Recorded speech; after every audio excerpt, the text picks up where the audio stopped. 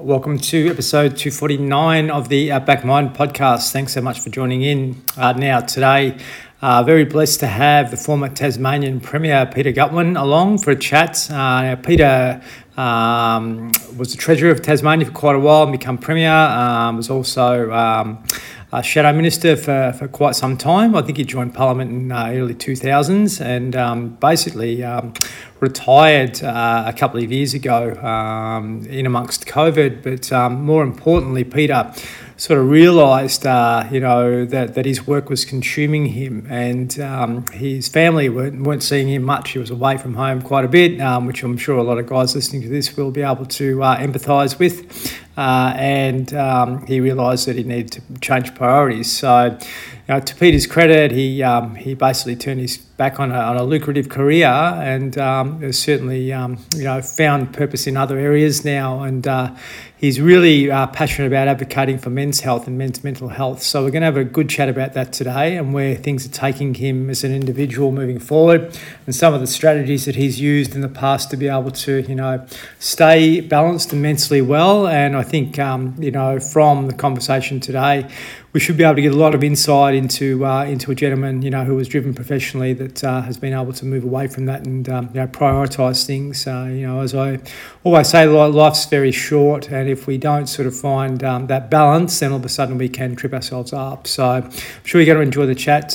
Really be grateful for you to have a look at the documentary we just released called Healing Men's Minds. We've been showing it around central Queensland and throughout Queensland over the last month or two. It's been really well received and really successful and popular. It's creating great conversations around men's mental health and what we can do better to be able to gain and maintain good mental health. And that's really what it's all about, prevention, I believe. So if you want to jump on the website and maybe reach out to us, if you'd like to maybe get a screening in your workplace or your club, be really grateful. Just email support@outbackmind.org.au. Alrighty, appreciate your feedback on this conversation with Pete, and I hope you enjoy the chat.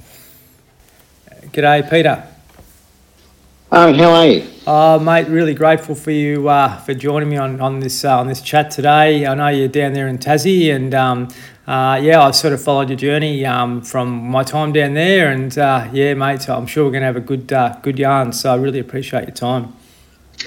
No problem at all. I'm really looking forward to it. Now, tell me, I'm curious about a young Peter. I know you were born in '64, and you remember the phones with cords on them like I do. But what was life growing up for you? Were you born and raised in Lonnie or the northwest coast or somewhere? Look, I was raised here. I was actually born in England. My father's a Yugoslav. He was a refugee after the Second World War, or his family were. He went to Britain as a teenager and met my mum, and then they had 3 kids in very quick succession back then. In fact, there's only 11 months between myself, my elder sister and my younger brother, and they jumped on a ship in 1969 to when I was 4 to come out to Tasmania for a better life. Amazing, mate. What was it like for you? You may not remember too much about it then, but growing up in Tassie and the northwest coast would have been a pretty different world back in those days. Look, it was. I grew up in the northeast, a place called Nunamara. Yep. My parents had a small farm. My dad was a weaver in the north of England. That was the trade he had, and so as he was whilst a Yugoslav, a 10-pound pom, came out to work in one of the industrial weaving mills here in Launceston. And I watched, my old man, he worked, he did anything he possibly could. In fact, I don't think I ever saw a day that he didn't work. They ended up having a pretty big family. There were 6 of us kids. And we lived in a 2-bedroom house and a little farm. And our beds were lined up a little bit like the Waltons. We had to actually climbing over the end of it because there was no more room in the bedroom. But look, it was good. I went to a very small school. We had 56 kids in it. It's now closed, but it was it was a tight-knit little community, and life on the farm was good. Mum and Dad, as I say, they worked really hard, and they took the view that they'd come here for a reason. That was they wanted to give their kids a better opportunity than what they thought was available in Europe at the time, and so they worked their fingers to the bone to do it. Amazing, mate. So you've got the grassroots, hard work and blue collar mindset pretty much from day one. Yeah, well, look, it's interesting. One of my biggest disappointments from my old man was that I never went on the traditional schooling journey. I left school when I was 15. In fact, I was the only member of my sibling cohort not to have followed the traditional path and got a university degree. We lived on this little farm, and my main interest when I was a young man or a boy was football, and had this dream of playing what was in VFL or now AFL. And so as soon as I could get off the farm and live in Launceston, which was near the football club, I did. So at 15 I left school. 16 I took on an apprenticeship, and for the first 4 working years of my life I did an electrical apprenticeship, and that stood me in really good stead. I must admit I only worked for 3 months as an electrician though.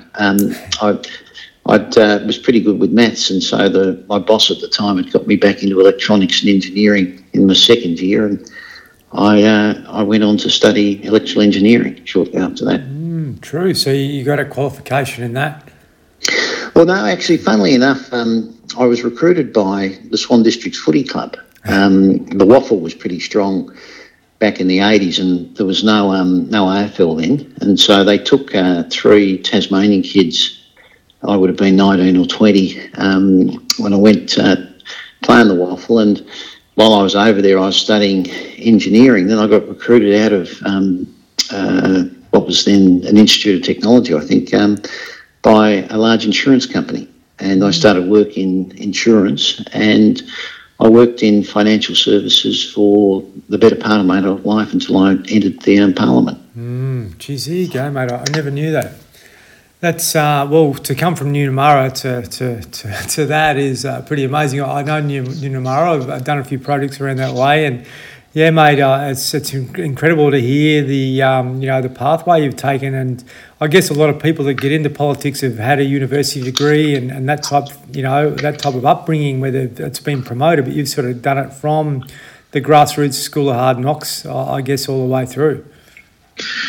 Yeah, look, opportunities are a wonderful thing, and you've got to grab them when you get the chance. And when I went to Perth, and that was fantastic. In fact, that probably shaped me to enter the Parliament, along with another experience I had a few years later.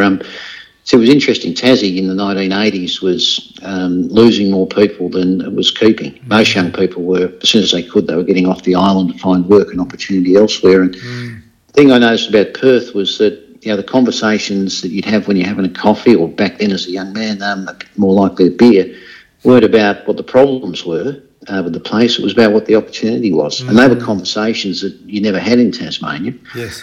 And, when I came back to Tassie in the 1990s, and I took on the regional manager, or call it the state manager's role, for a large insurance company here, we were going through the recession that we had to have, and things were pretty tough in Tassie. Again, nothing had really changed. And a few years later, I had the benefit of going to work in Europe. I worked in Ireland as a manager with an insurance company there. And Ireland was going through the Celtic Tiger explosion regarding their economy. And, again, the poorest people in Europe, the beggars of Europe, as they were called, the Irish at the time, had the fastest growing economy. They were optimistic. And again, the conversations in Ireland were about what was possible and not so much what was wrong with the place. And that, when I got back to Tassie a couple of years later, we ended up buying a hotel down here. When my wife and I came back from Europe, we were at Bridport on the northeast coast, which you might be aware of. Lovely little seaside town. And my next posting in the year 2000 in insurance was to go and work with the Bank of Kuwait. And while we're in Bridport at Christmas, I'm having a couple of weeks break. We got a phone call from the recruitment company to say that all hires had been put on hold. One of the nephews had overthrown his uncle, who was the chair of the bank, and they weren't going to carry on with any new hires. So while we were there in Bridport, we stumbled across a pub, and we decided that we'd make a career change. So my wife and I bought a pub, went back to Ireland, worked out the rest of my contract, came back and became publicans. Jeez. And that's an interesting life. Oh, no doubt, mate. Yeah, particularly in a place like that, that's for sure, where there's blokes, fishermen and that sort of thing, I would have thought. Yeah, and look, and it's interesting. You see, especially in a small town, you see the best of people and you see the worst of people, unfortunately, when you're running a hotel. But what was interesting about Tassie then, must have been around the year 2000, Tassie was still a laggard as far as its financial and economic circumstances were concerned. We still had really high unemployment, lack of opportunity. And because I'd seen what had happened in Perth and what had happened in Ireland, where you had a stronger economy, I got really motivated and decided to stand for politics. I was fortunate enough to get elected the first time I ran. Geez, mate. Incredible. And that was, 2002? It was, yeah. And I know you and I had the chat originally back in the day. Politicians had, the ability to be able to access a pension for life, and that was sort of dissolved when you come in. Is that right? Yeah, that's right. Look, I went into it with my eyes open. In fact, the cohort of 2002, there was the current Premier, Jeremy Rockcliffe, who took over from myself, as the former Premier. And then the Premier before that was a guy called Will Hodgman, whose old man was Michael Hodgman, who's a well-known federal and state politician. Yeah. And the three of us got elected in 2002 together, and we knew, we were in our mid-30s then, they were a couple of years younger than me, the other two, but we knew that at the end of our political career, that there'd be no pension. We were treated the same as everybody else, which and I must admit, I still think is fair. And so, we entered politics and just worked like mad to try and change the dial a little bit. I observed it, mate, and I'm really grateful, to be there around that time. And I was really excited to move to Tassie because I could see something happening and I could see some changes. I did see a lot of false starts too, I loved the AFL, introduction there. I loved the Tasmanian Devils, and what that stood for. And I just saw some tremendous change. Things sort of hit the skids in the late, 2008, 2009, but then there was a major resurgence sort of around 2015 and beyond. And, I'd just like you to talk us through, some of the things that you learned early and, was it quite ruthless as a politician, with someone that hadn't had any experience, I suppose? Yeah, look, the early days are tough. When we went into the Parliament, there were only little more than a handful of Liberal members of Parliament, and the three of us, especially the three new guys, we're sort of middle of the road in terms of our philosophies. We're not hard right, not conservative. If anything, we're probably economically conservative, but socially progressive. And in Tasmania, that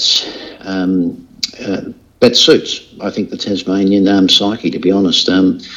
And so we worked hard. We had a recession down here in 2010, and that was an election that we were supposed to win. In fact, we ended up, it was a dead heat draw, and we decided that we wouldn't govern with a minor party, and so in effect, we turned down government in 2010. And I must admit, that was not, I won't say a tough time, but it was a big decision that we all made. We felt that what we wanted to do was be able to have a government that could make change and bring about some of the implementation of some of the good things that we've seen now. So we went back into opposition for 4 years. It's interesting.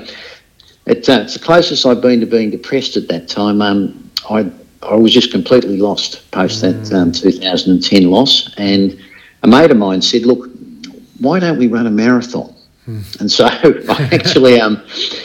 actually started. We set ourselves with a 9-month goal to run Melbourne Marathon, which I think is run in October most years, and we got ourselves so fit by the middle of the year that we decided that we would run the Gold Coast Marathon, which is normally run in the middle of the year. And we got into that and got through that. So that from a in terms of fitness, that really helped having that structured training process, and so that was good. But then we came to government in 2014, and Will Hodgman became Premier, Jeremy Rockcliffe became Deputy Premier, and I became the Treasurer. And then we set about implementing, the things that we wanted to do, and we were fortunate enough that at that time there were things like Mona, which became an overnight sensation. We were able to build a pretty reasonable economy and also, straighten up the state's finances. Yeah, mate.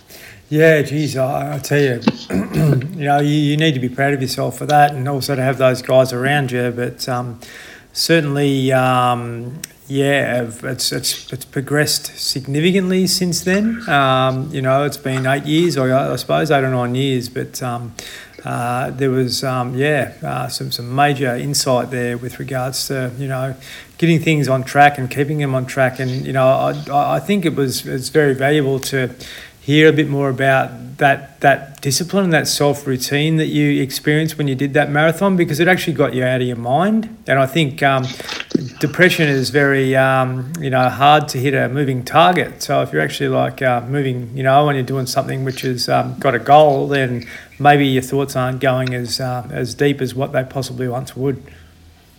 No, look, and you're absolutely right. It's interesting. I've found throughout my life, I was disciplined as a footballer, and when I look back on those years with great fondness. I was happy and I was confident. When I stopped playing football, I studied martial arts for more than a dozen years, and again that gave me a structure, and I was fit and I was healthy. That marathon running. Which actually led to me damaging an Achilles a couple of years later. So I'd say to anyone, just be mindful that you build up to them slowly. But having the opportunity to exercise and just have your body move is so important to your overall well-being. And I've found right throughout my life that those people that I look up to, those people that I would talk to as mentors. Generally speaking, without exception, they all have a routine that includes, some exercise and importantly some me time. Yep. And I learnt that early in the piece as I was growing up, and it stood me in good stead. And it's something that I'm working pretty hard on at the moment. Yes, and I think that's great, and I know. We'll sort of go ahead a bit quickly here, but I know you sort of retired from politics, a few years later after you become Premier and so forth. But that was pretty much due to family reasons, and obviously, prioritising yourself. But I've been in that situation too, where you get comfortable with the financial outcomes that you're achieving, and you get into a bit of a routine and that with your role. But sometimes there's so much that's more important than that, and that attachment can really cause suffering if we're not aware of it. But I know you spoke to me about your decision and how that sort of come about. Could you talk us through that a little bit? Oh, look, certainly. It's interesting in life. One of the things you've got to be aware of is the law of accretion, if I can call it that. When you first start out working, there's so much time that you work, and then if you're fortunate and you've worked hard and opportunities presented, you'll get a bigger job, and you continue to work. And likewise through your life, you gradually you accrete more time in the professional side of your life. And what I found when I entered politics, my wife and I were well aware that I'd need to spend maybe 15 weeks away at a minimum, because that was the sitting period for the Tasmanian Parliament in Hobart. Then I became a shadow minister, and that meant I had to spend about 20 weeks away. Became a shadow treasurer. That was 30 weeks of the year away.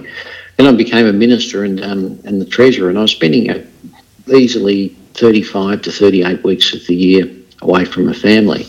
And then I became Premier, and COVID hit. And those last couple of years, I spent the better part of 50 weeks of my life in Hobart, trying to manage what was a pretty difficult set of circumstances for everyone concerned. And just before I stood down, and I was comfortable. My wife and kids felt comfortable, like life was where it was at. And, we hadn't noticed these changes as they were building. But I've been an absent father for the better part of 15 years. And my daughter got COVID, and I'd been home on the Saturday night, and as was my norm, I left for Hobart the following Sunday morning.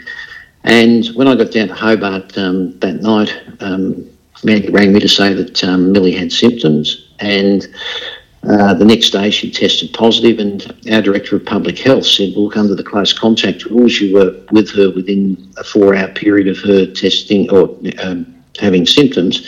You're a close contact. You've got to go home for a week. And I remember driving back up the highway, and I rang Mandy to say, look, I'm coming home. I'll be home for 7 days. And she said, and it was interesting, just a throwaway comment at the time, she said, I wonder if we'll last 7 days together.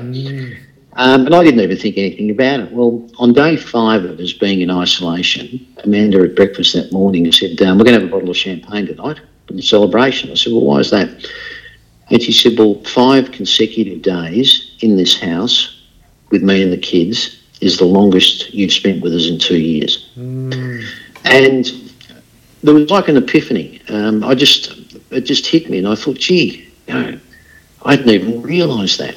And so by that night, I'd actually made up my mind. I felt comfortable in the job that I'd done as Premier and Treasurer. I felt that the state, we'd opened up, that we were through the worst of COVID, and that I could step back and be satisfied that at a time when the state needed a government that could lead, we'd led it and we'd got through it. And so I said to my wife and children that I was going to leave politics, and I was going to leave very, very quickly. Now, I went back to Hobart the following Wednesday with the view that I'd be resigning on the Friday. And I said to my Chief of Staff, look, I'm done. I need to focus on my family. My children at that time, one was 15, one was 17. And both of them, are kind, considerate. They set goals. They're good kids. They get into all of the sort of trouble that other kids do. But the one thing that I wanted to do was to have at least a couple of years with them and be in the house and be present before they reached full adulthood and left.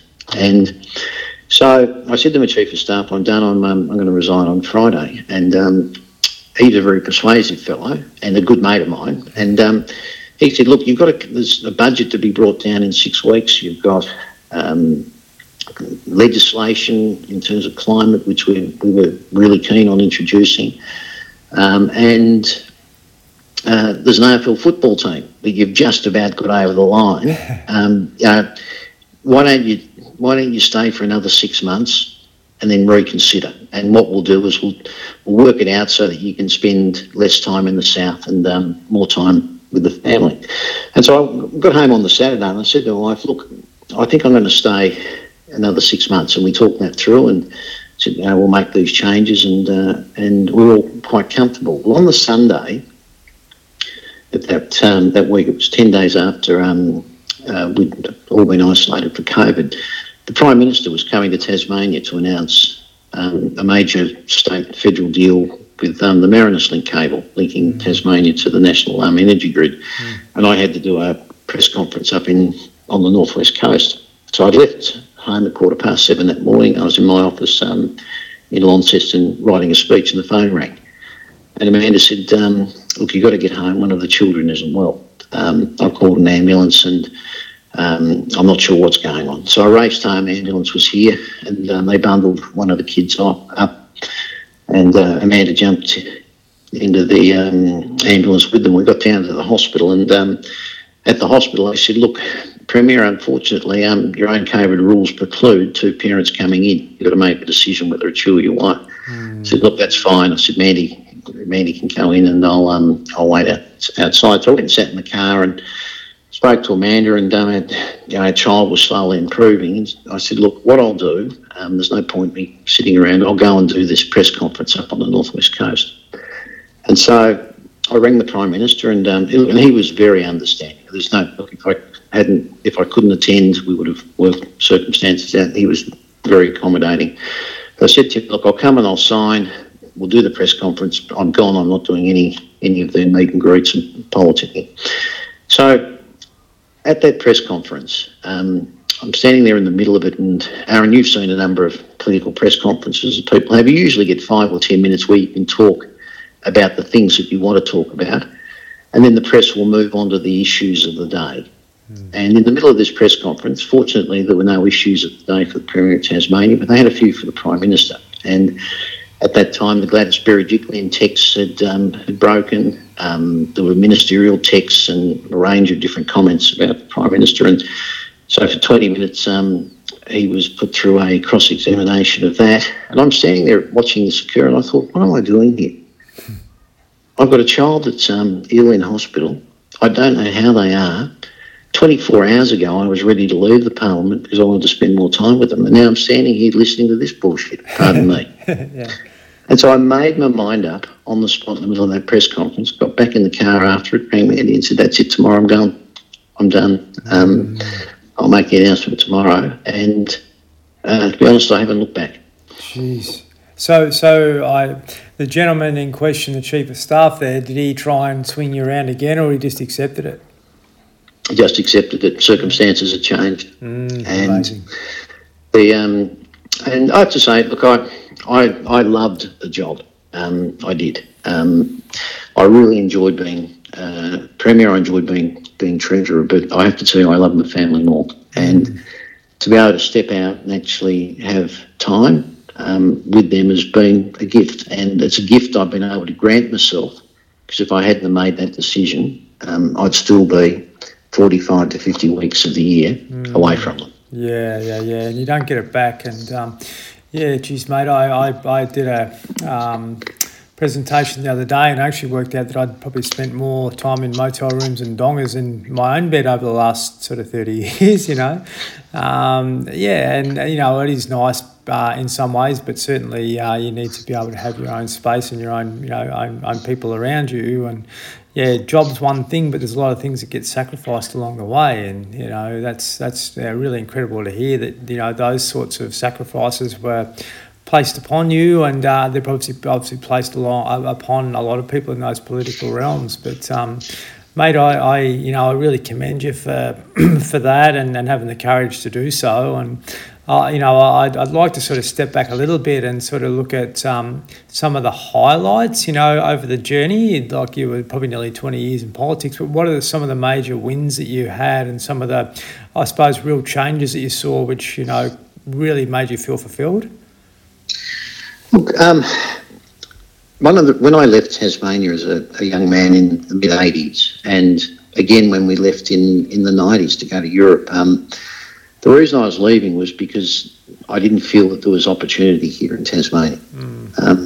What fills me with great pride is that, you know, for the last almost handful of years that I was either Premier or Treasurer, Tasmania had one of the strongest growing economies in the country, and we had one of the lowest unemployment rates, which meant that for people there was opportunity here, and for kids that you know, were my age when I left, with 1920 back in the mid-'80s, they've now got a choice. They can choose to go if they wish. They can choose to stay, or importantly, they can choose to come back because there's work here. Yeah, when I was a young person, that wasn't the case, and in fact, yeah, it's well documented the fact that we, you know, Tasmania, in terms of its population, we've got one of the oldest populations in the country, just simply because we've lost so many young people over the years that have left the state looking for opportunity because that opportunity wasn't here. So that fills me with great pride that we were able to build a really strong economy. When I look back at COVID, yeah, we were able to provide on a per capita basis the largest support package for people in our state compared to any other state. And we were able to do it with confidence because we had a really strong set of state finances at the time. In fact, we were the only state or territory in the country that held net cash and investments as opposed to net debt going into COVID. So, just those common sense things that intuitively that, you should save for a rainy day. Well, Tasmania had.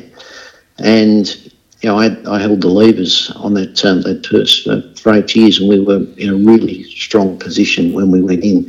The other thing I like to think about is the social changes. Not everyone that's listening to this will agree with it, but I was pleased that in Tasmania we were able to take a step forward in terms of voluntary assisted dying, euthanasia. The changes that were made in terms of our gay law reform here. The Relationship Act that we introduced, which was led the country back in the early 2000s. So socially we've moved forward. Economically we're in good shape. And importantly, and I can't leave out the footy team because I'm a passionate football follower, we are going to get our own AFL team. And whilst the deal wasn't inked when I was there, the wheels were in motion, and there's momentum now, and we'll get our own AFL team, and that will finally put Tasmania on the same footing as every other state in this federation. We'll be treated equally. We'll have a side in the National League. Do you have any doubt it won't happen or will happen? Oh, it'll happen. It's gone too far. There's politics being played now largely because of the stadium. But it's interesting, you look at every stadium that's been built in this country and around the world. Stadium politics are always played. There are always choices that can be pointed to that the money might be better spent on. What people don't grasp or fail to grasp or ignore willingly is the fact that a team with a stadium that's multi-purpose is going to actually help our economy to grow, and that'll generate more revenues to spend on housing or health or education. But it's important that what it says to young people in this state. I've been really pleased with the Jack Jumpers and the way that they've hit the National Basketball League. Young kids can now look at this and they know that as Tasmanians, they're going to get the same opportunity to play on that national stage as every other kid in the rest of this country, bar the two territories. And I think the Northern Territory will get its own team in the next handful of years as well, and that'll be a fantastic thing. And so I think it's about pride, it's about building civic ownership, and it's about treating states in a federation equally. Yes. Oh, look, I certainly think it's tremendous. As I mentioned before, the Devils was amazing. I thought when I was there, I couldn't wait to bloody go to games, and it actually gave a real sense of connection. And the state to have its own team will be powerful because obviously a lot of people in the state will get behind it, and the good things that will come from that are going to be significant. I've got a 22-year-old and a 19-year-old. And if that AFL team was in, my young bloke wouldn't have gave football away, but he actually got lost, coming through because there was no real structure, and if there was a real incentive there to be able to perform and reach those sorts of goals, then, great. And I just think it gives a little bit of ownership to people, and it gives them something which they can connect with, which will be good for their mental health. And it's an all-year thing, you've got your season and you've got all the things that go around it. And I just think, that's where Tasmania was let down for a long time because, in the 80s and so forth that you mentioned before, there was no real, nothing really, keeping people there, the forestry and things like that, but there wasn't much else. And I just think it's tremendous to see a state which is so beautiful and, unique being able to get the rewards that it deserves from that level, but also, potentially for other people to go down and experience the natural assets and the gifts that are there, is amazing. And, you need to be really proud of the period that you've been able to sort of, watch and observe that and, be part of it all. And, I'm excited to see it happen. Although, mind you, I don't think I'll move back down because it might be a bit cold for me now, but I do, I do love it. I would have been able to ride my bike to the stadium, but anyway, it doesn't matter. Yeah, but no, look, Tassie at the moment is a vastly different place than the place that I grew up. Just in terms of the collective pride, the social cohesion that we saw during COVID, which I was just so enormously proud of. When Tassie needed people to stand up, Tasmanians held out their hand to each other, regardless of race, regardless of religion, regardless of circumstance or background.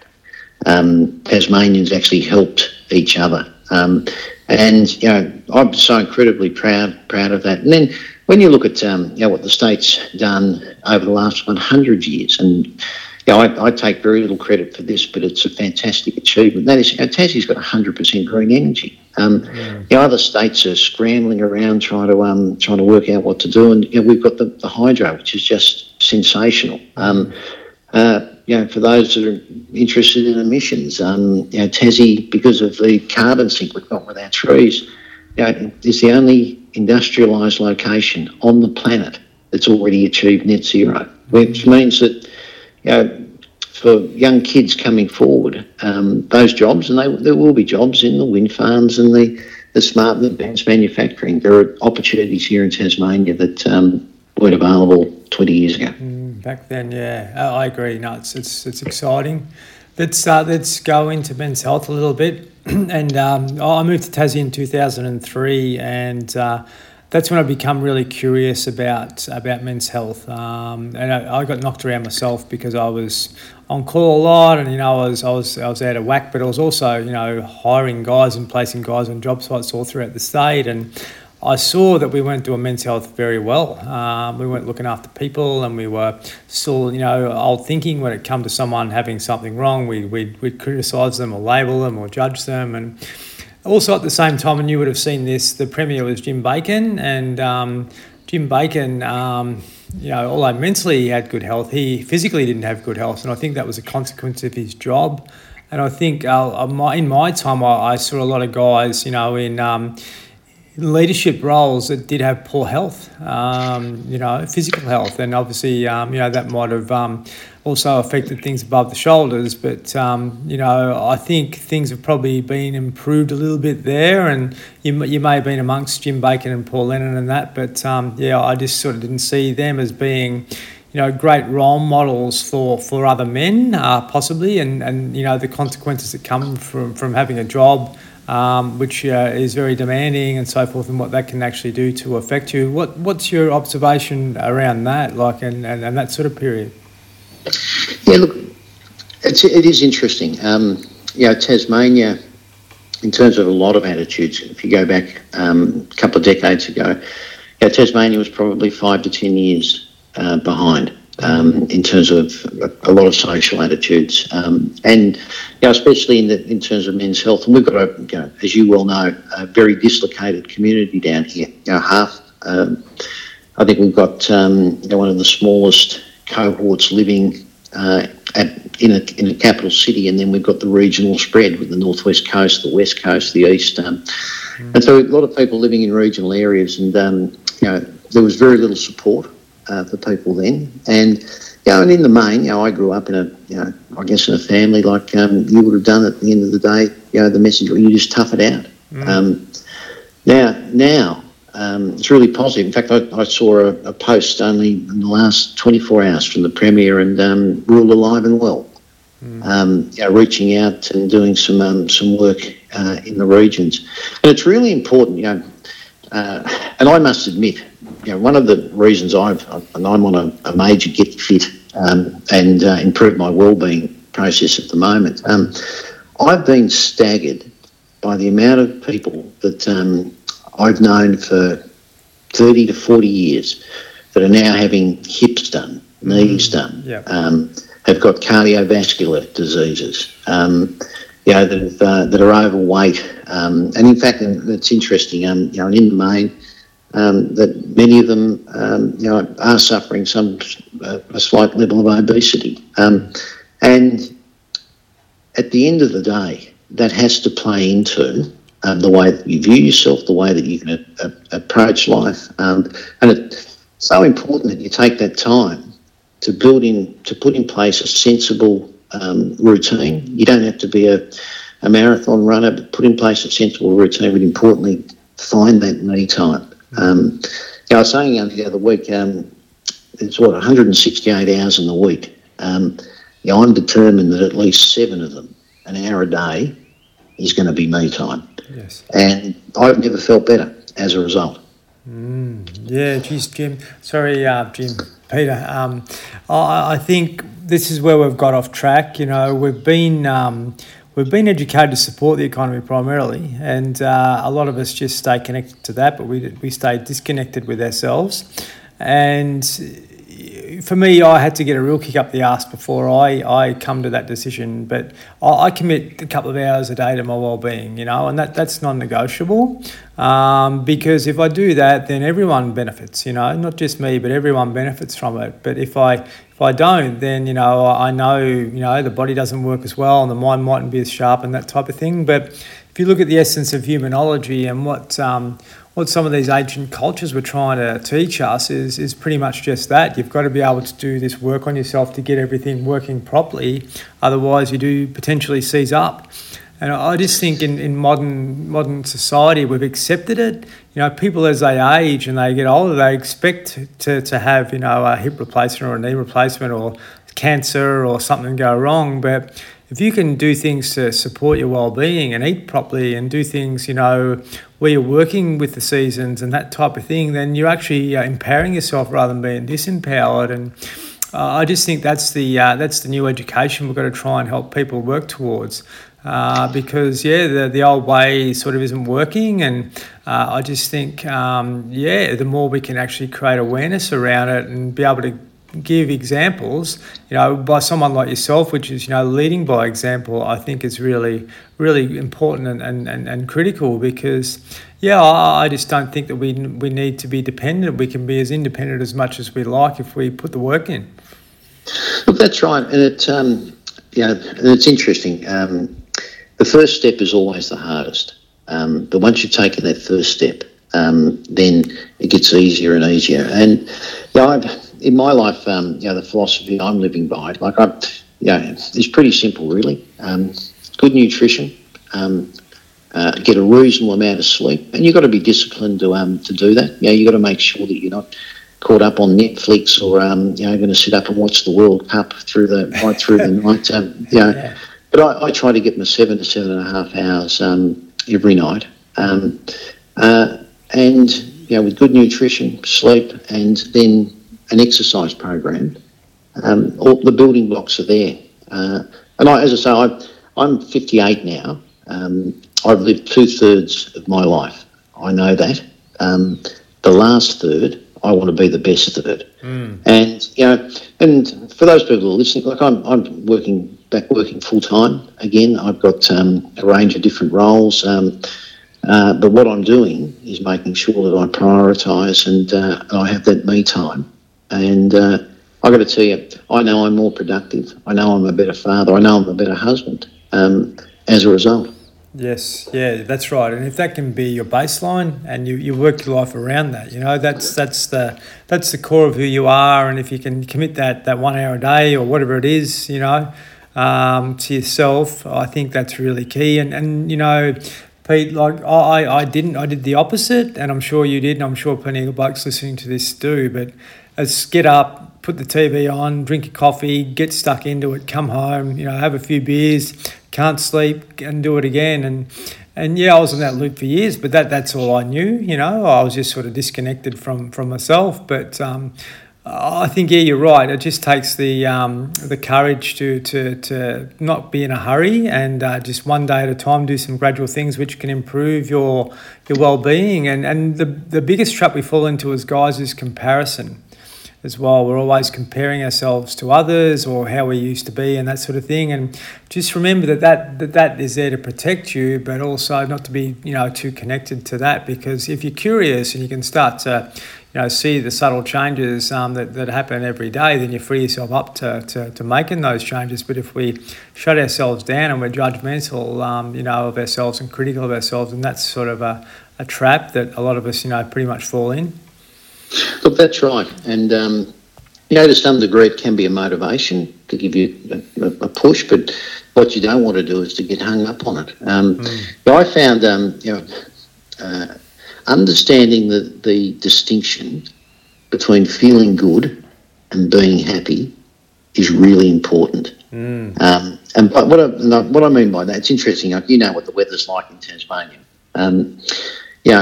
Of a morning, my alarm goes off at 6 o'clock in the middle of winter.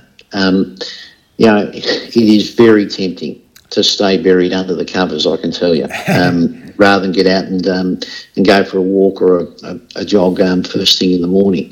But that might make me feel good, but does it actually make me happy? No. Getting out of bed and getting moving and actually, attacking the day is what makes me happy. And so, just thinking about that distinction in different parts of your life. And it's, alcohol's a prime example.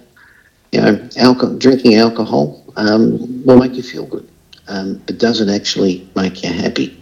And you need to, think about that distinction. And as I say, the range of things that you can apply it to across your life. And so, I certainly don't live like a monk, but I live a pretty healthy, balanced life now. And I'm pleased that, the last 12 months, I've been able to take the time to actually put it in place. And as I say, an hour a day, geez, everyone can find that. Yes, I agree. And that's right. And it's committing to it, and it's saying to yourself, okay, this is what I've got to do because it supports me. It gets my body moving. It gets the mind working better, all that type of stuff. And that's preventative maintenance, isn't it? And as you said, like the colleagues that you have that are having all these issues, like, if you're not going to pay now, you'll pay later unless you do the work. And I just think we've got to start to help more guys realise that they've got to invest in themselves and be able to do things which can support them. And we've got a bit of work to do. You look at the last 100 years in Australia, we've had a lot of trauma, a couple of world wars and things happen and things like that, and guys have been sort of, disconnected. But I just think if we can work together with each other and start to support one another more and more, then we can start to empower people. And it's really good to hear you say that, Pete, because lots of guys, when they retire, they fall off the perch. Yeah, and look, and you're right, and it's interesting. The first 6 months after I stood down, I did very little. In fact, I decided that I didn't want to think about what I'd do for work or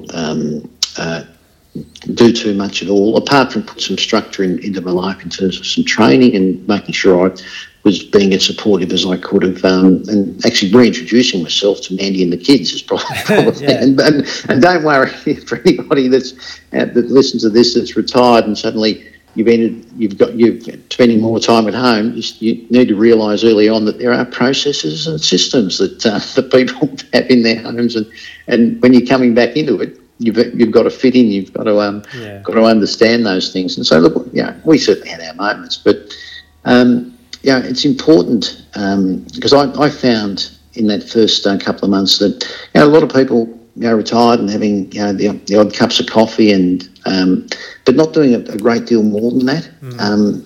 And what I want when I finally do stop and retire is to be fit enough and healthy enough to go and do some of the things that I haven't been able to do, to go and walk Kakadu or spend some time doing some of the fantastic long walks that we've got here in Tasmania.